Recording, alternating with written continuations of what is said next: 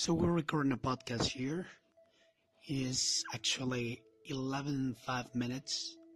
It's nighttime. Everybody's sleeping here. Like just to try this podcast to see if someone is interested. So I have been watching a lot of training videos, and I'm a little bit worried about how the future will look like. Sometimes some of us feel that we are left behind, but we don't want to be left behind. So this frustration and all of this is it's a little bit scary, but we need to learn to handle it.